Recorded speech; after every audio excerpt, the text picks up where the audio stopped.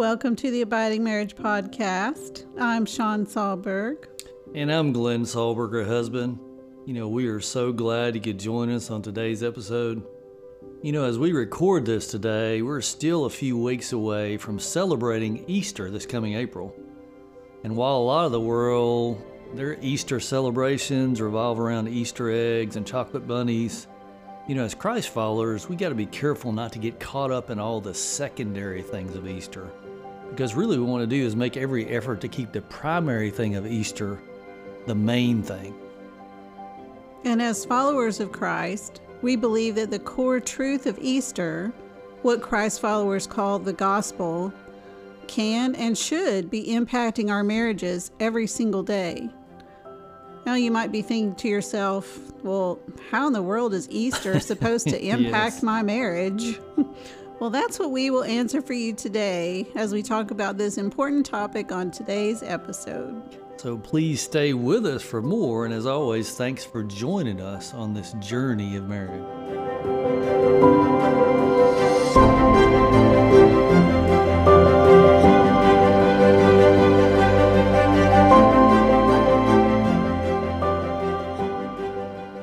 As Easter approaches, we as Christ followers really should take time to dwell on the life, the death, and the resurrection of our Lord Jesus.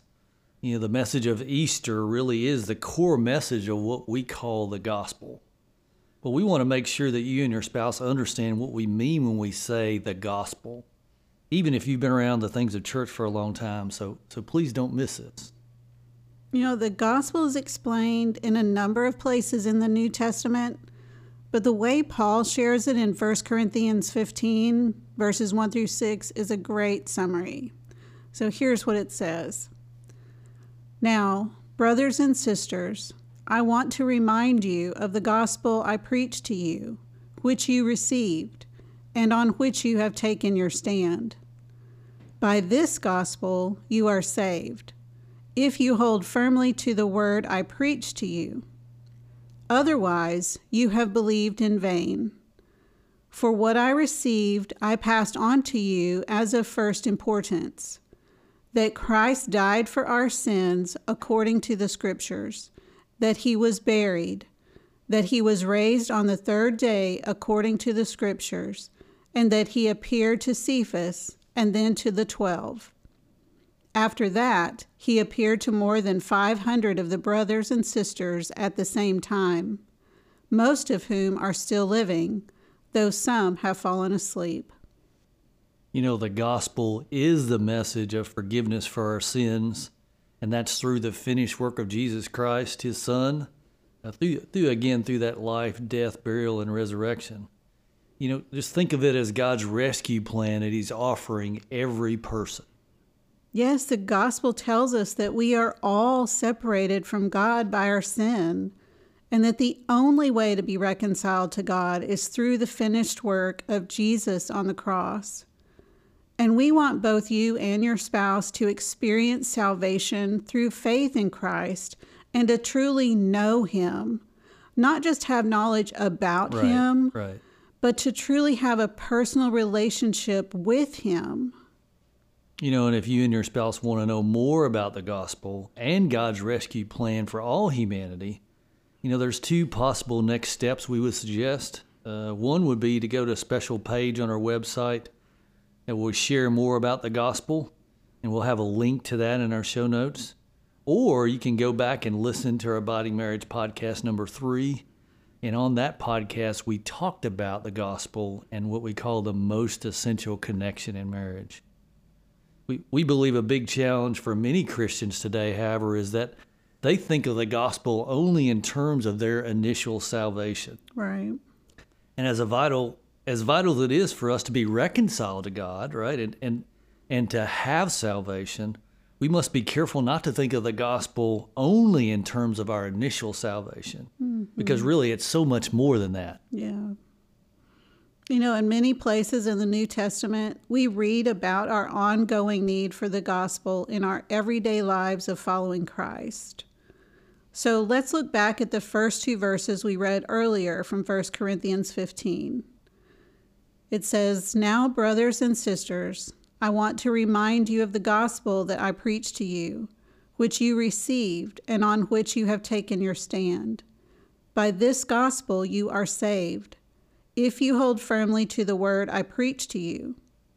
Otherwise you have believed in vain. So, did you hear what Paul shared? He's writing to followers of Christ in Corinth, and he says that they have received, and they have taken their stand on the gospel that he preached to them. So this lets us know that they have already trusted in Jesus for their salvation.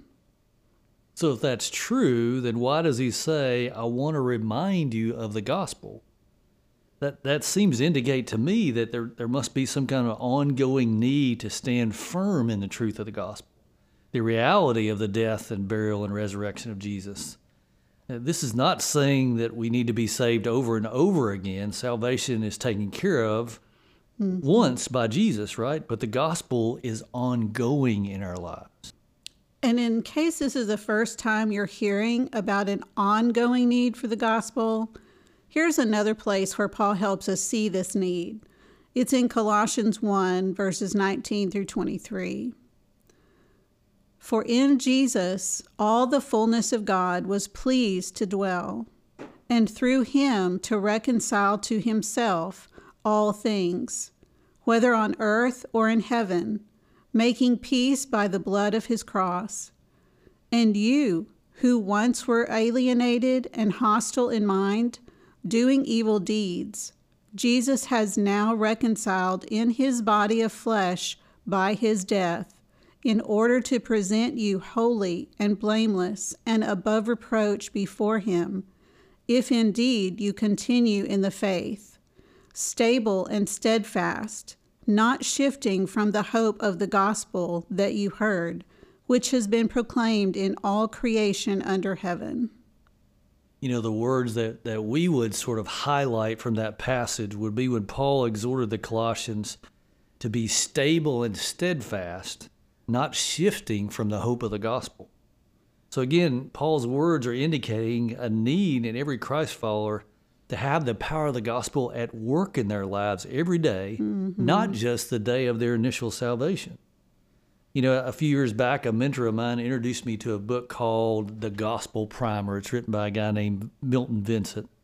And that book, through both scripture and sharing by the author, brought me to the realization of my need for the gospel every day as I follow Christ. We'll share a link to the book in our show notes, but here's one excerpt from that book that I want to share with you. Here's what it says. The New Testament teaches that Christians are to hear the gospel as much as non-Christians do.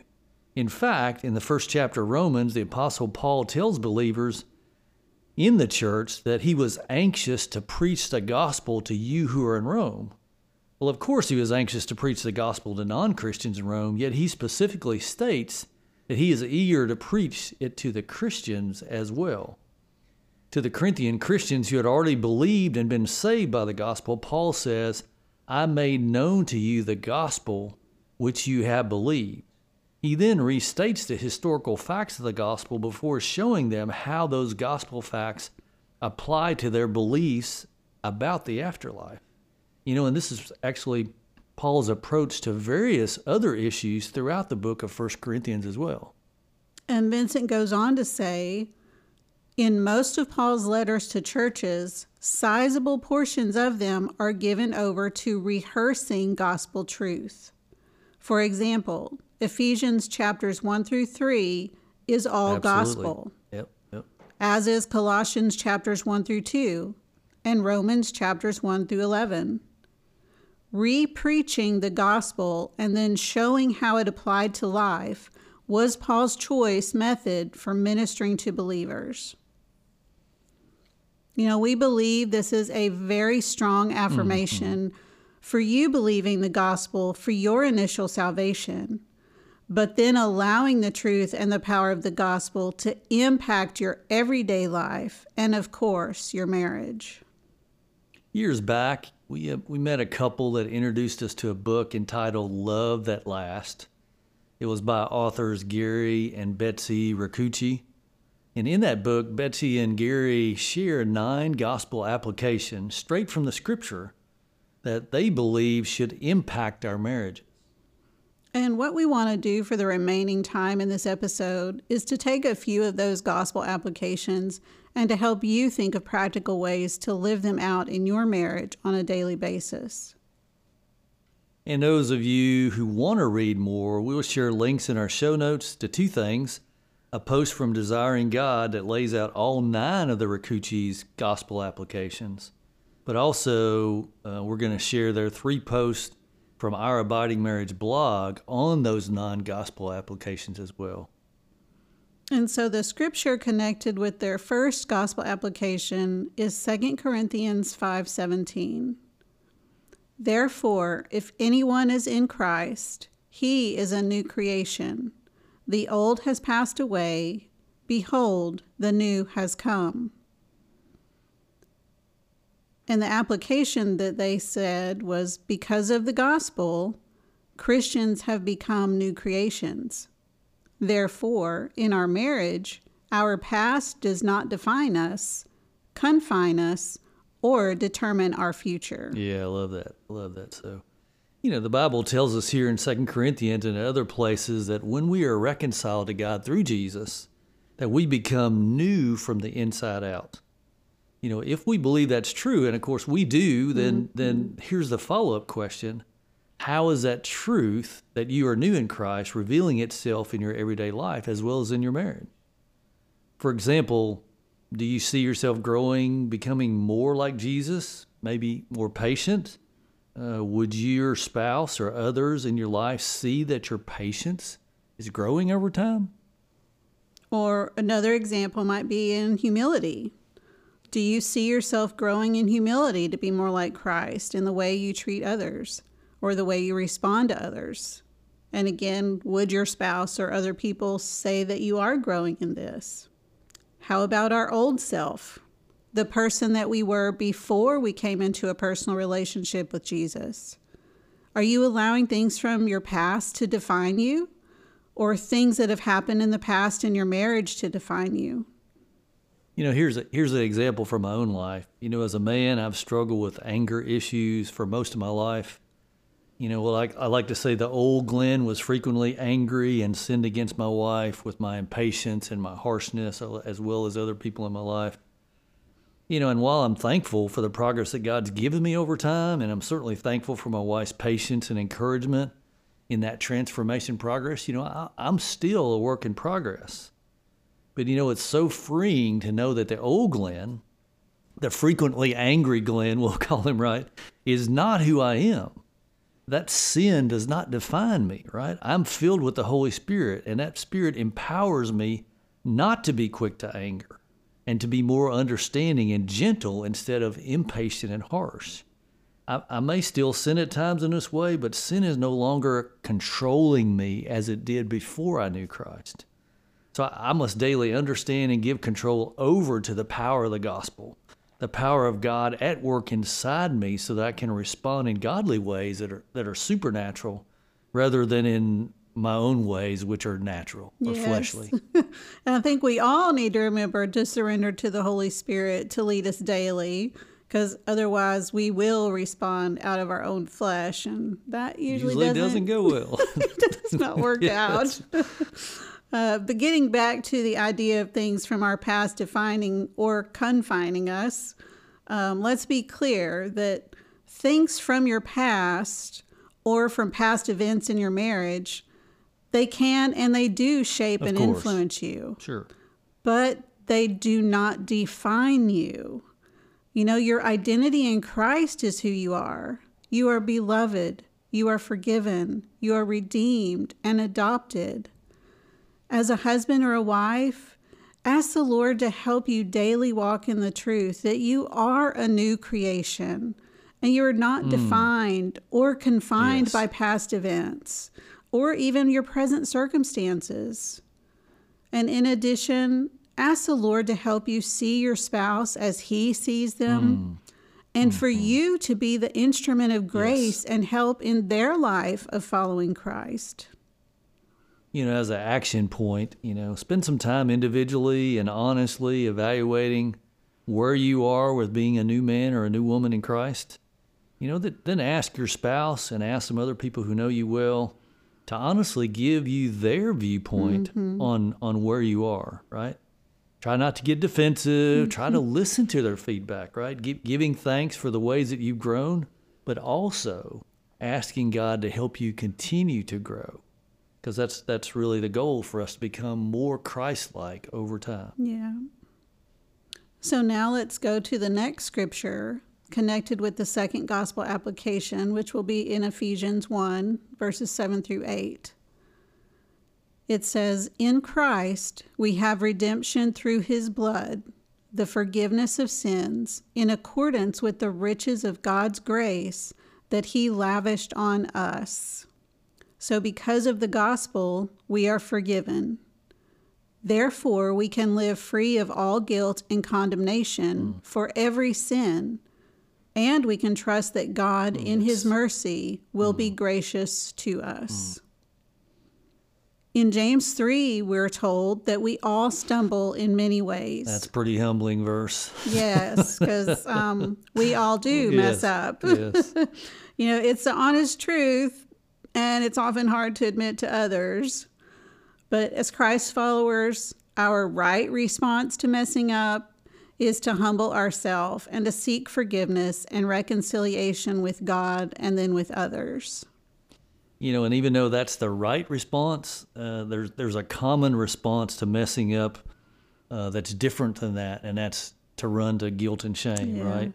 We tend to withdraw knowing that we've messed up, and sometimes we feel like God and others are not pleased with us. And so the truth is that guilt and shame lead us to places that hinder our walk with God and our relationship with our spouse. And God does not want you to live in guilt and shame. He's never ashamed of his adopted sons and daughters. Let me say that again. He's never ashamed of his adopted sons and daughters. Right. And the gospel even tells us that you can live free of guilt and shame. The passage we just read in Ephesians 1 tells you that Christ has given you the forgiveness of sins.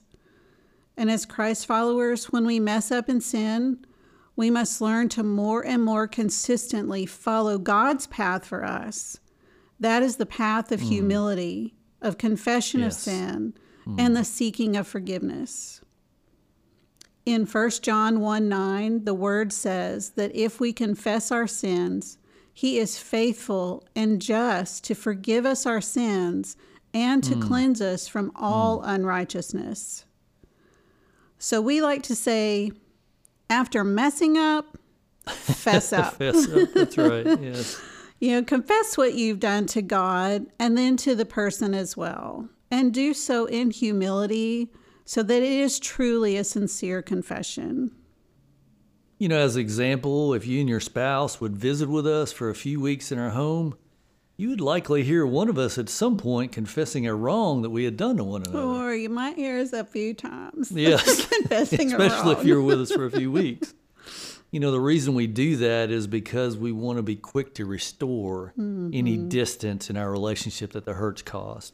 And this is God's path forward so that we can stay free of guilt and shame, keeping short accounts with God and with others, especially with our spouse, by freely and sincerely confessing what we've done to one another. So the action points we have for this second application would be for you as a husband or a wife to acknowledge the things that you've done wrong to the Lord and to your spouse. And then trust God that he truly forgives you and he will empower you to walk in freedom and not in guilt and shame. And then finally, if you sense that your spouse is living with guilt or shame, pray for them and ask the Lord for a chance to talk with them about this, not in a condemning way, but in a way that will bring grace that comes from the gospel to their life and in your marriage. Yes, yeah.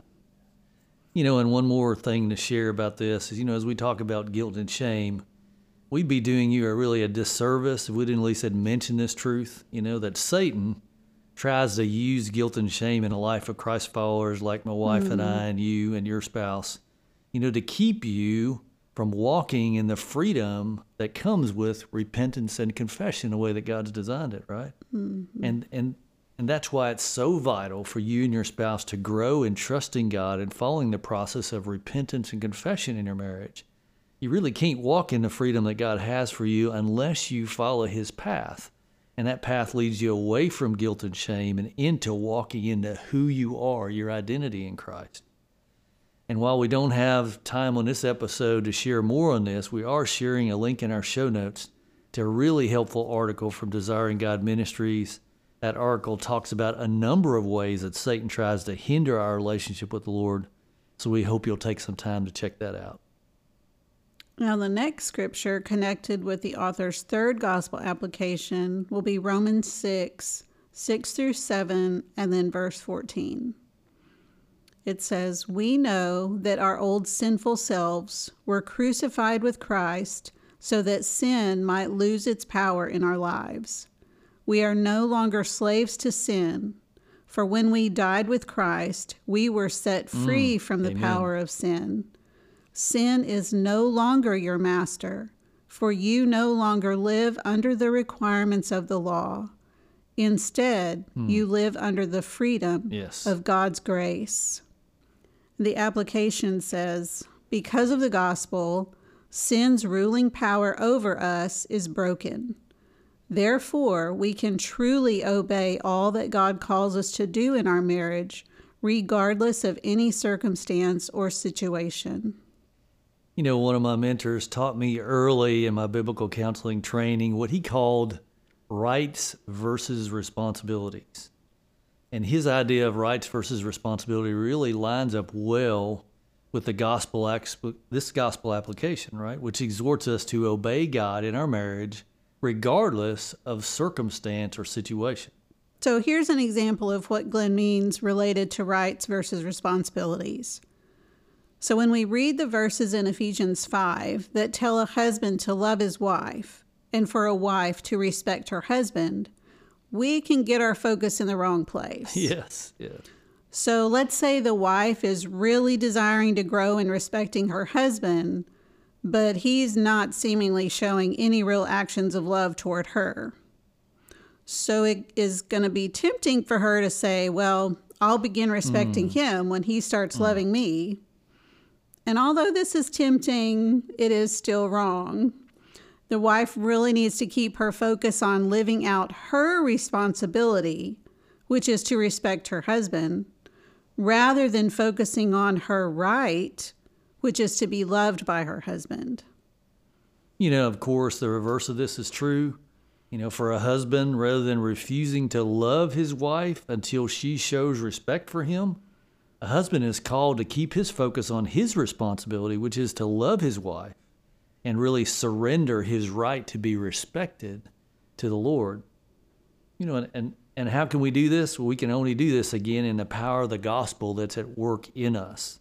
You know, on the cross, Jesus was praying for those who were responsible for his crucifixion. You know, that's grace. When you're praying for the people who are murdering you, that's grace, right? And that's the power we have living in us in the person of the Holy Spirit.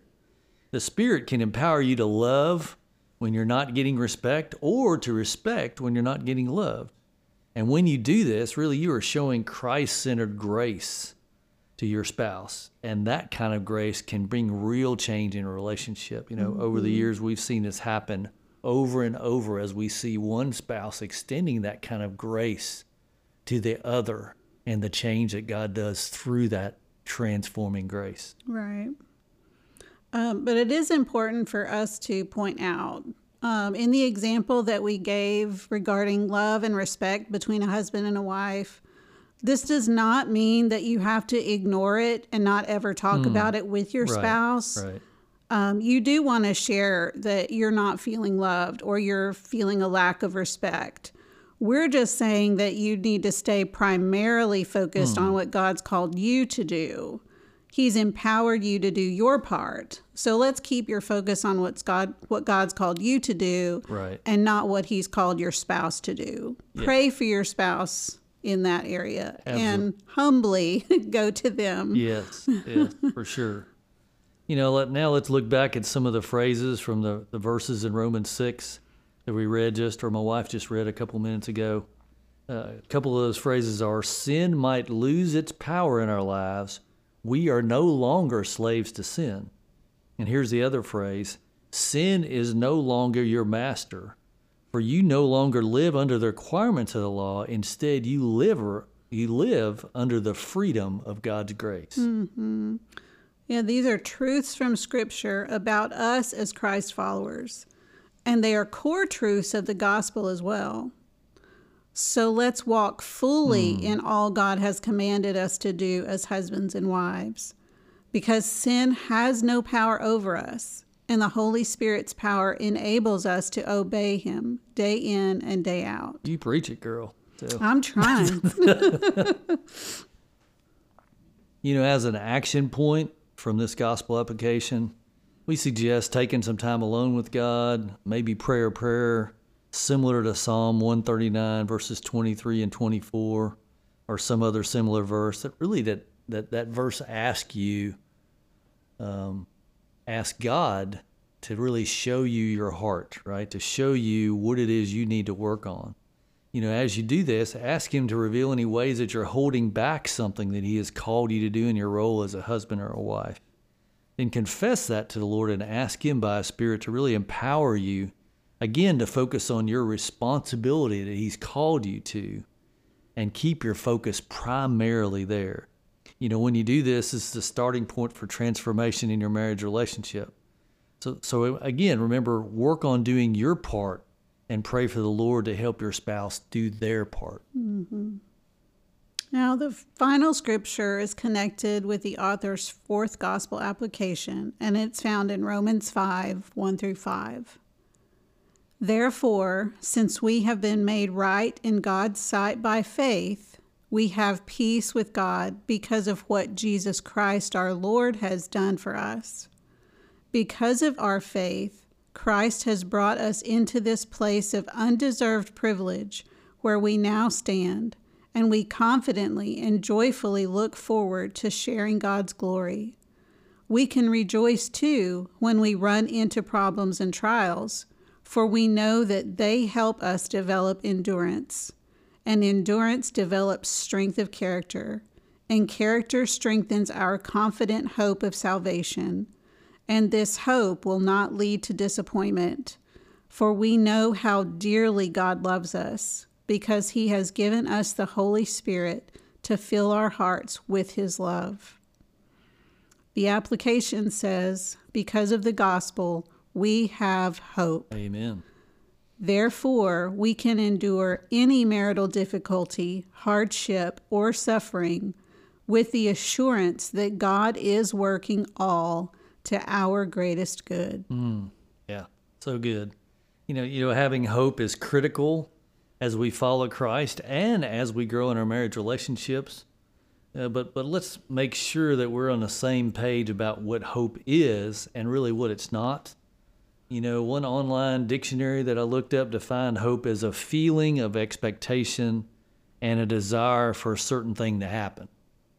But I'd say Christ-centered hope is so much more than a feeling, right? It's so much more than just wishful thinking, right?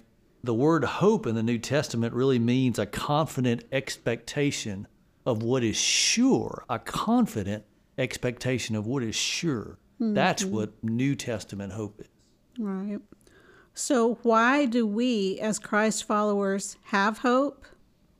Well, Romans 5, 1-4 says, therefore, since we have been made right in God's sight by faith, we have peace with God because of what Jesus Christ our Lord has done for us.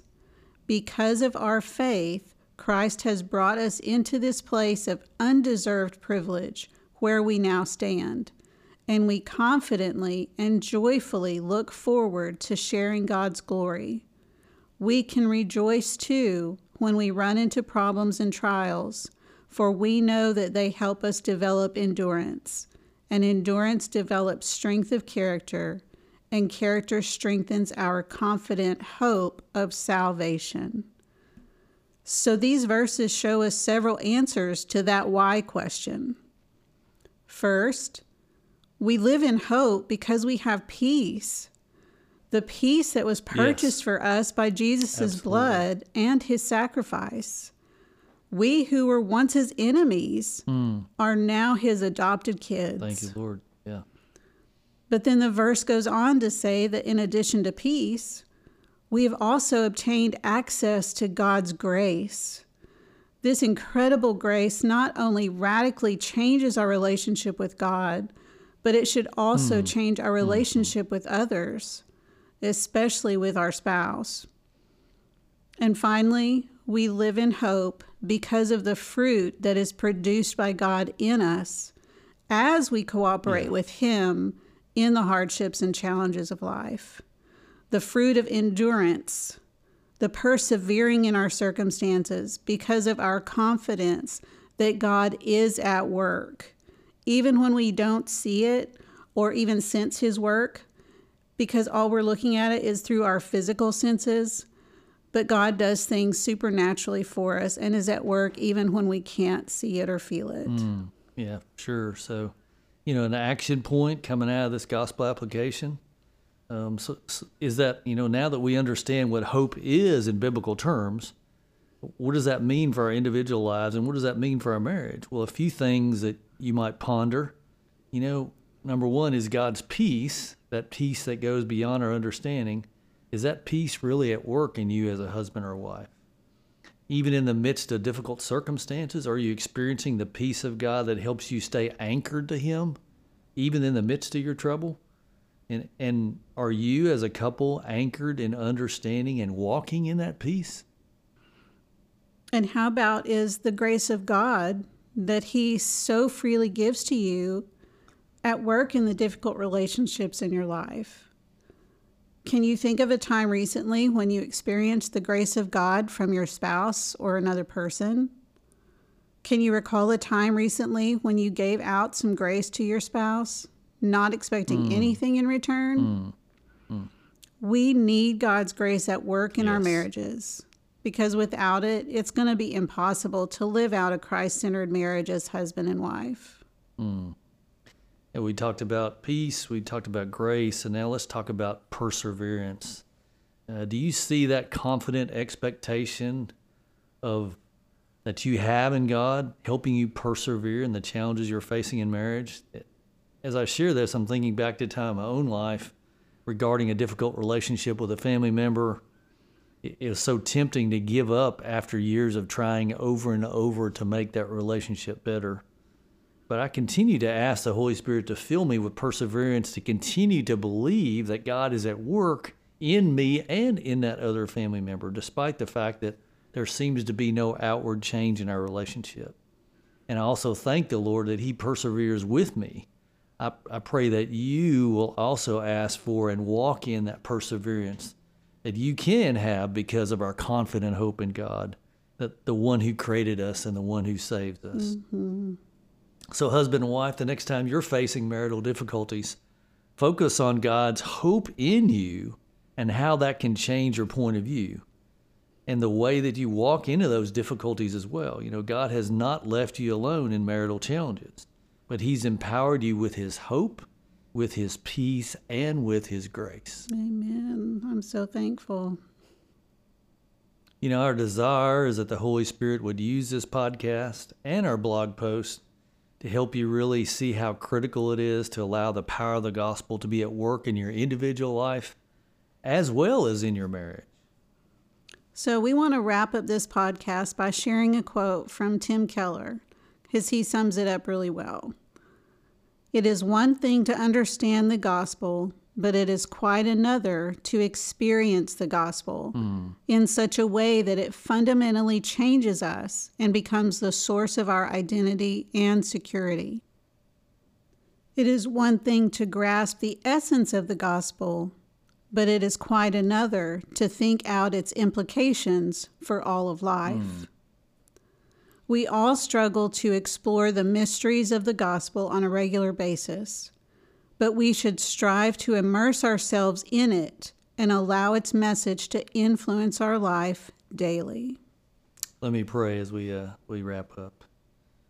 Lord, I just love that last phrase Tim Keller talked about. That really just talks about the need to immerse ourselves in the gospel and allow the gospel message to influence our lives daily, Lord. So I just pray for every husband and wife listening, that the gospel would be obviously for their initial salvation. Lord, they would move from death to life, that they would understand the need for the death, burial, and resurrection of the Jesus Christ for the forgiveness of their sins.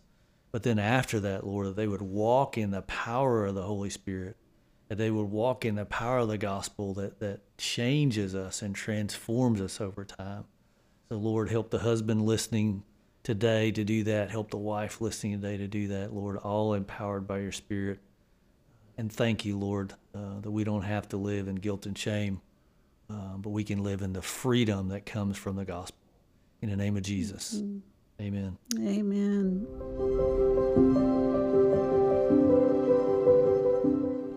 We are so grateful for you joining us today on the Abiding Marriage Podcast, and we are so thankful for you. Our hope is to help as many couples as we can. Yes. We want you to grow and thrive in your relationship with each other and with the Lord. So thank you for being here. Yes. And for sharing this with others that you know. And hope you'll come back for another episode. God bless y'all. Bye.